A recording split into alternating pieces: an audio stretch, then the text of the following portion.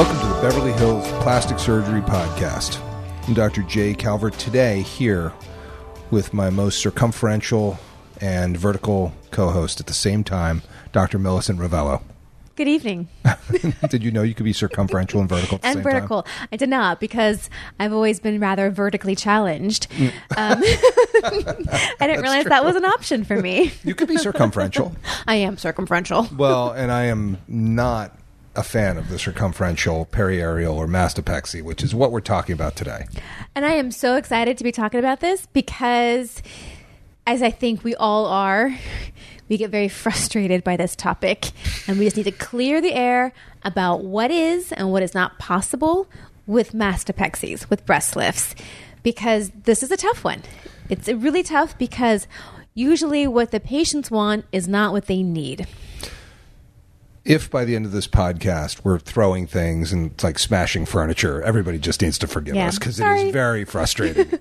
This is one of those topics that we just go, no, that can't happen. That's not possible. No, it's not a thing. It's not a thing, and it's not going to happen. But I get it. I sympathize, because what we're talking about are the scars on a breast. And this is for patients that come in for a breast lift, either with or without an augmentation or an implant at the same time.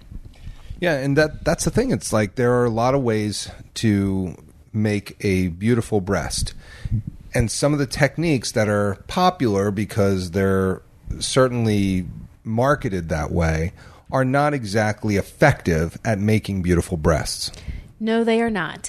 And the issue always comes down to the scars, because nobody wants to have a scar on the breast, obviously. No, definitely not. But there is really no good way of lifting breast tissue, of raising a nipple from its position down on the chest to a higher position on the chest, other than by making a scar. And when we're talking about lifting a breast, and this is whether you are doing it on its own, or whether you are doing it with fat grafting, or whether you're doing it with an implant, if you are talking about lifting a breast, there are really three ways or three surgical techniques or scar patterns that you can do. One is called the periareolar, sometimes referred to as a donut lift. Boo. Boo. We don't like that one. You could also... We do it, but reluctantly, really and we're like going to talk about why and when. Actually, no, I'm going to take that back. There's four, because before you get to the donut, there's a crescent lift. Boo. Big Can I boo that one even more? Yeah, that's a big boo. I know, but I wind up doing these things. And then the patients are like, oh, I don't like the scar. I don't like doing it. I'm like, save it. Yeah, Save it. We're going to get to it. Right. Let me do my spiel. No, I'm not going to throw it in. So number one, crescent. Number two, periareolar or donut. Number three is called a vertical. Vertical is You like the vertical.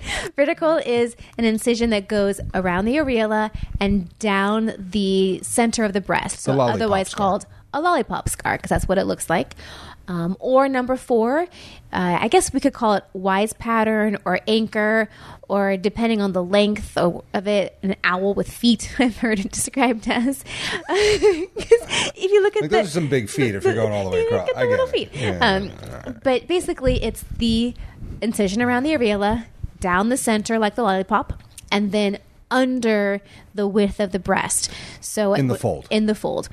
And honestly, the difference between a vertical and an anchor pattern is really not that big a deal, because you're never going to see the scar under the breast. It's not a big deal at all. That scar, though, is sometimes necessary if you have a very large or very droopy breast. You need that extra incision to get all the extra stuff out. But in terms of the overall aesthetic, it doesn't really change anything, because it's not a scar that you're actually going to see. It's true. And the vertical component is the objectionable part to the patient, and it's also the key for us to make a beautiful breast. So it's like kind of a conundrum. But let's start at the beginning, because let's go back to this crescent incision. Do we have to? I wish we did not. I just saw a patient last week who had a crescent incision mastopexy, and she now hates her scar because here's why.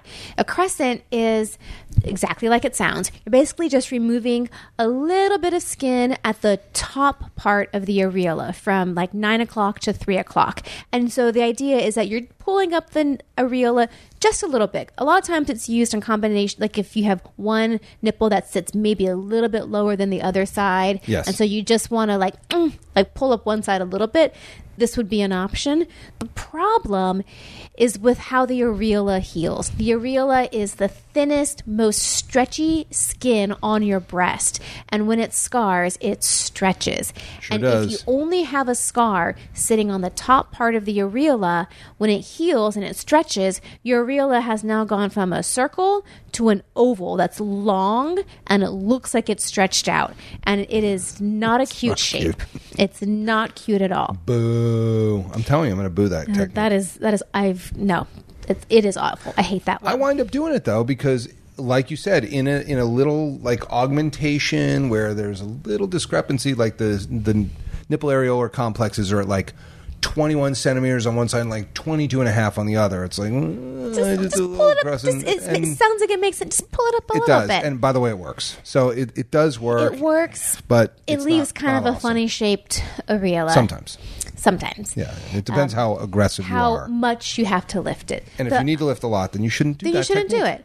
The other option, if you're just trying to lift it a little bit, which is what I sort of lean towards, I'm like, look, I only have to go up like a centimeter. But I would rather just make an incision all the way around the areola and lift it up as a unit as opposed to just trying to stretch out the top half. Because now, even though the incision goes all the way around, when it heals and when it scars, it heals concentrically in a circle. It doesn't stretch out into some weird shape. That's probably the only time I would actually endorse doing a peri-areolar lift. If you have one side that's a little asymmetric, or if you really only have to move that areola up by like a centimeter or centimeter and a half at most. Because other than that, it's not really a good lifting technique. It's a good kind of like symmetrizing technique. Yeah. So I know why I hate the peri-areolar. Why do you hate the peri-areolar so much? The scars. The scars are never great.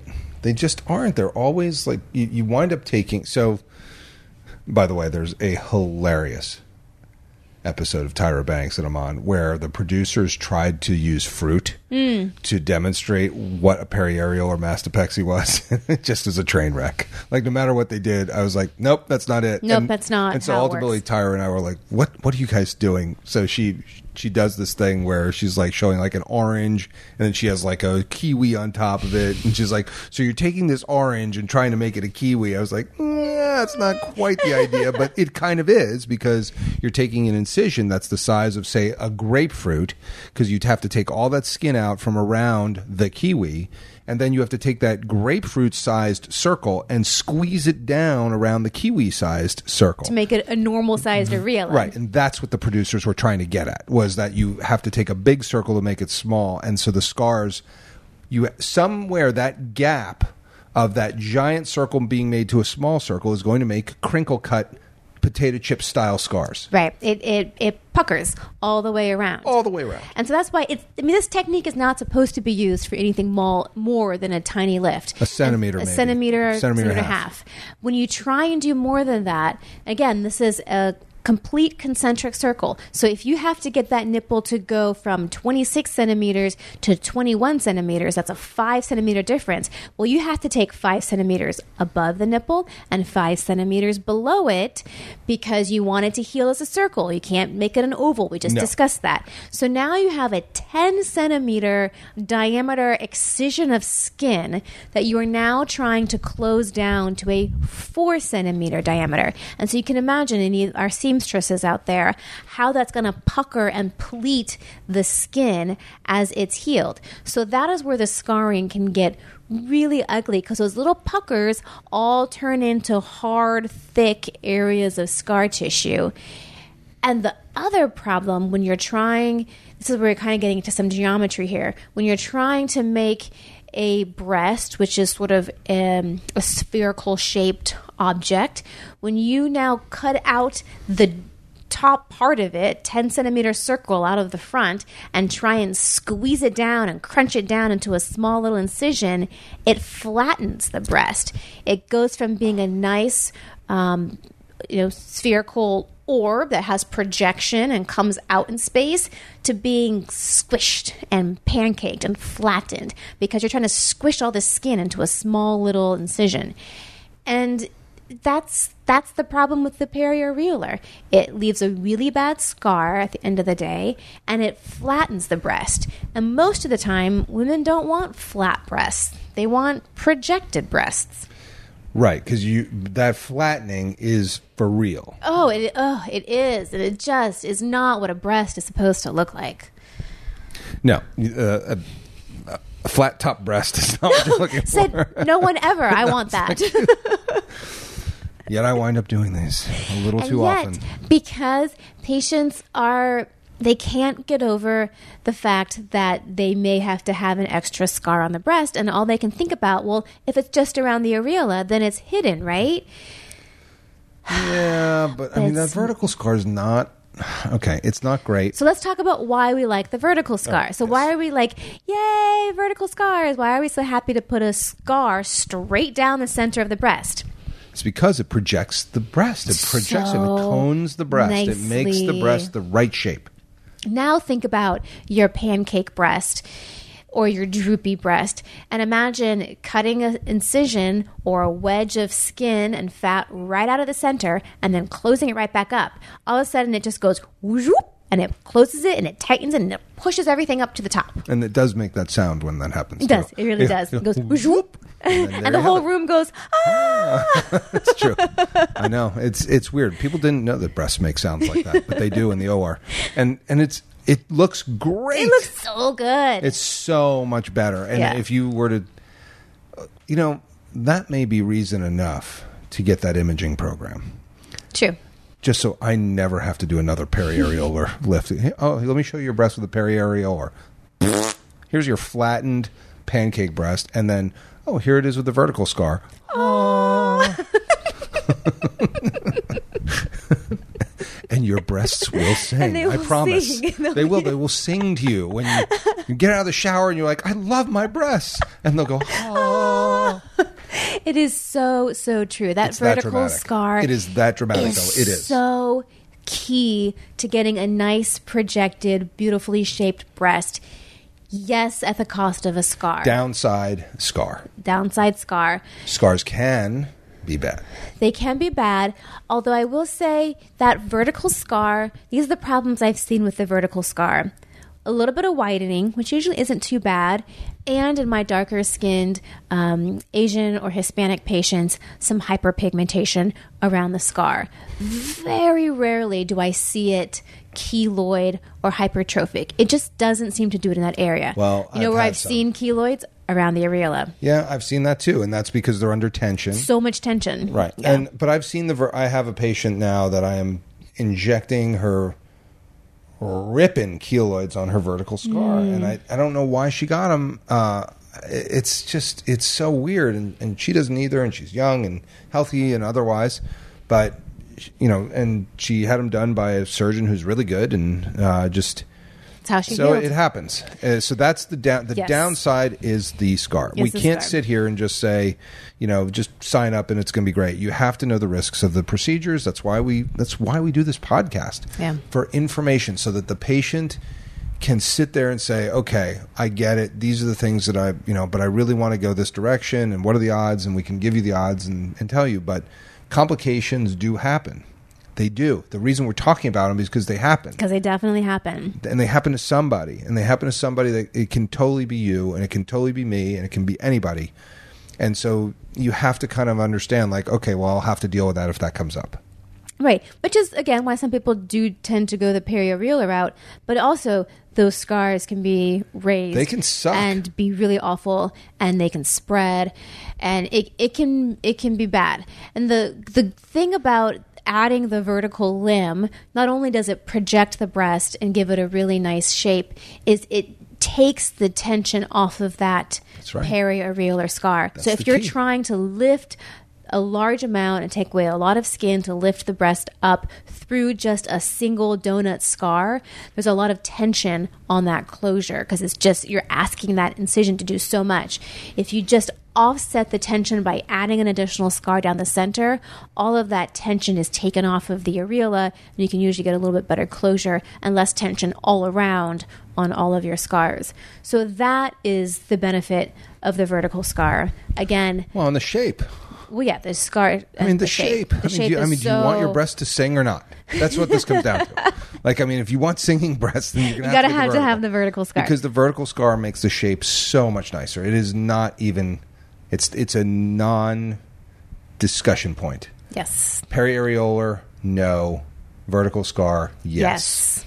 Yes. It's real, and the anchor scar, the wise pattern anchor scar, owl with feet, whatever you want to call it, that additional part in the inframammary fold is sort of irrelevant. It really is. It's done when necessary to, take away extra skin and tissue. Usually when you really have a large breast or a really low sitting breast, you need to offload all of that 'cause- lower stuff on the breast. And the downside of having the bigger scar is that not uncommonly, there's a little bit of wound breakdown at that T-junction. So where your vertical scar meets the horizontal, that's called the T-junction. Around week 2 or 3, you may have a little bit of a wound healing issue, but it's minor. A couple of weeks of some antibiotic ointment on that little area and it heals. And you know what? No one even sees it because the breast sits over it. Like it could be a 3-centimeter incision and no one would see it. Yep. Like those things, they just give it a little bit of time and they heal. And these are all the factors that allow you to make a really beautiful breast. And so that's why, I guess, I don't know how I get talked into doing periareolar so I often. don't know, but you do a decent amount of them. We just talked about this. You're too nice. You're too nice. I'm just like, no. We're not doing that. I know, but it's like, So here's a question for someone who does a lot of periareolar lifts. Now we're getting a little technical, but what is your closure procedure of choice in terms of your sutures? So I used to use all long-acting absorbables like PDS, and that just made too much thick scar because they hung around too long. So now what I do is I do some long-acting PDS sutures for the deepest layers. Some, not a lot. Mostly it's monochrome, which for Tracy in Wisconsin goes away in about 2 to 3 weeks. I don't use a permanent suture around the areola. I don't do the Gore-Tex suture or anything like that. I think that ultimately winds up getting taken out, and I'm not sure that it prevents any stretching. But I do use a PDS to go around to do the periareolar subcuticular stitch. Okay. Which I don't think you need to.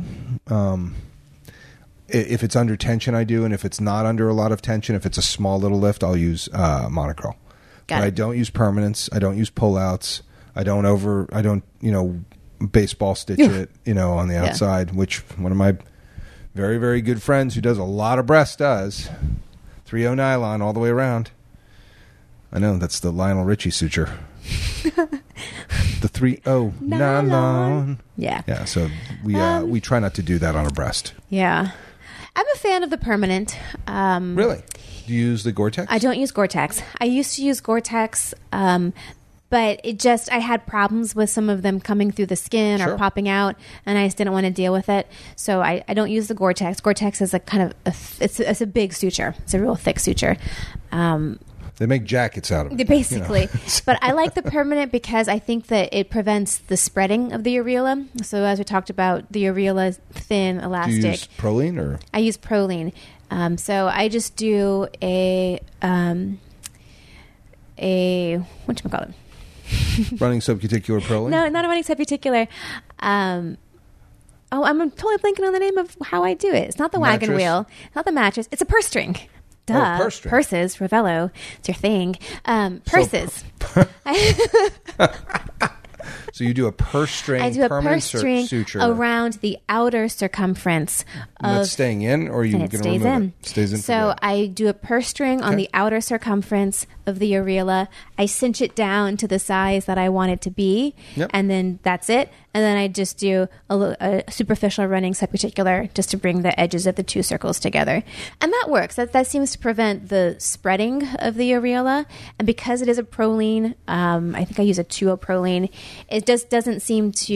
Yeah, 2O. I mean, That's it's legit. probably a 3O. It's probably Yeah, a I 3O would bet it's proline. 3. 2O is too thick. It's the 3O proline. I haven't had any problems with it coming through the skin. Although one time I did take a patient back, and I had done that on her. I did a 3O proline, and I had to take her back for some other reason, to swap out an implant or to do something. And I didn't reclose the proline suture.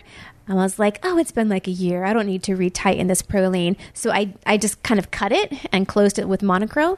And guess what? That areola went poof, and now No it's like way. twice the size of the opposite Wow. one that Maybe I'll held try it. that then, like a Yeah. deep proline. I'll try it. That sounds like a good idea. That doesn't prevent me from doing everything else the way I do it, and it might be a good support for the deep tissue. For all those periareolars that you're doing. I'm going to try not to do any of those again if I can help it. All right. Well, that sounds good. I like it. Speaking of 3O nylon, so yesterday we were fixing a hernia. Mm-hmm. You'll like this. This is a good little aside. Mm-hmm. So we're fixing a hernia, and and I think I said something like, "Oh, I'll take an O proline," and the nurse goes, 6O proline. I was like, "Yeah, no, I'll take a 6O proline for the hernia repair." Now, for Tracy in Wisconsin, a 6O proline, you can't see it.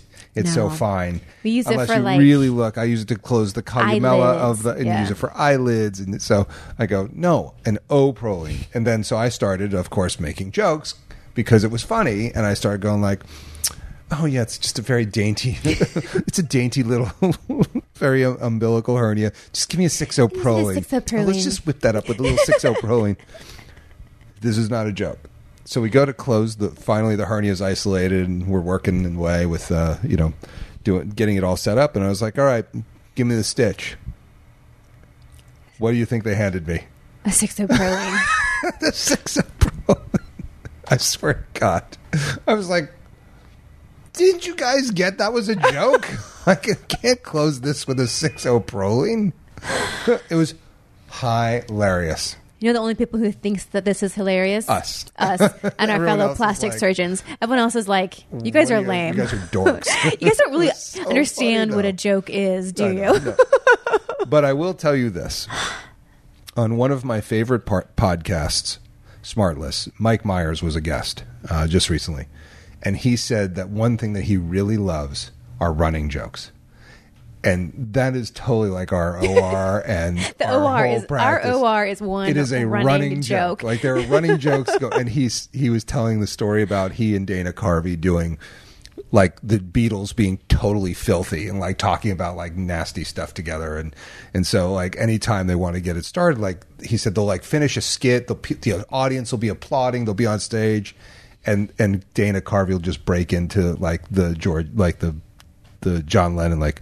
This one time when I was in Liverpool, like, and he will just lose it. Like he'll go from like, loving the moment to just like crack because they They do know this where joke that's going going, on. yeah. Like, and he says, I love running jokes. And I was like, so do we. That's kind of our thing. We love a good running joke. So I think the 6O proline for the hernia repair has now entered. The like the lexicon. 3O nylon, it's like, Yeah, the Lionel Richie. it's just, it's fun. You have to have those things that keep your kind of the fun aspect of what we're doing. And I love what we do. It's really fun. And, we pay attention to every little detail. So when somebody says, here's your 6O proline to fix the hernia, I'm like, that was a joke, by the way, in case anybody didn't know. But I was like, oh, thank you. Perfect. That's what I needed. Well, that's it. I think we kind of hit it on all aspects of these periareolar mastopexies, which I will try to do less of.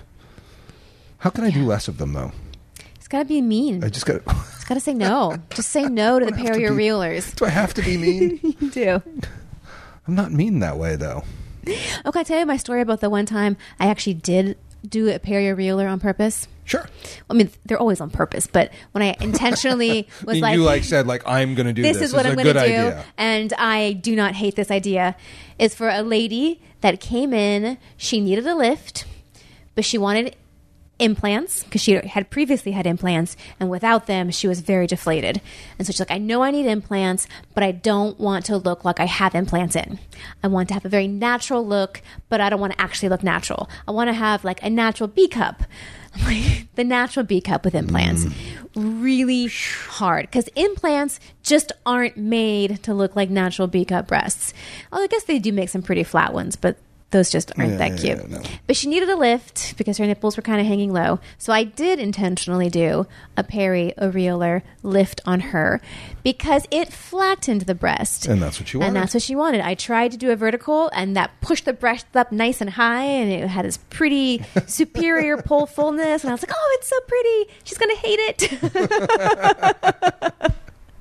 So you got to give the people what they want. We went back to the perioreolar, and it flattened the breast, and it kind of made it a little pancakey but natural and swingy, and she loved it. There you go. She loved it. So it that does have a purpose. Is when I would intentionally use a perioreolar. I will be kicking and screaming, but I will do it. Well, I think there you have it. You've got all the options. So for our listeners, do not be disappointed when we say you really need to have that vertical mastopexy. You need that vertical limb. Otherwise, you will not have the breast that you're looking for. Unless you do want them flat, in which case you will. That's right. There you go. Well, so this is the Beverly Hills Plastic Surgery Podcast coming to you from the 90210 in the flats of Beverly Hills.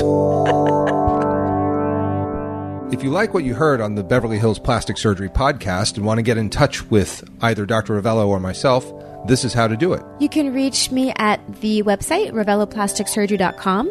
You can reach out to the office directly through the website with any questions or consult requests, or you can call the office directly at 310-954-1355, and you can reach me on Instagram at Ravello Plastic Surgery. And to reach me, the phone number is 310-777-8800. My website is drcalvert.com, drcalvert.com, Instagram, Dr. J. Calvert. And of course, you may want to check out our YouTube channel for the Beverly Hills Plastic Surgery Podcast, which is simply that, Beverly Hills Plastic Surgery Podcast. Hope to see you all in the office very soon.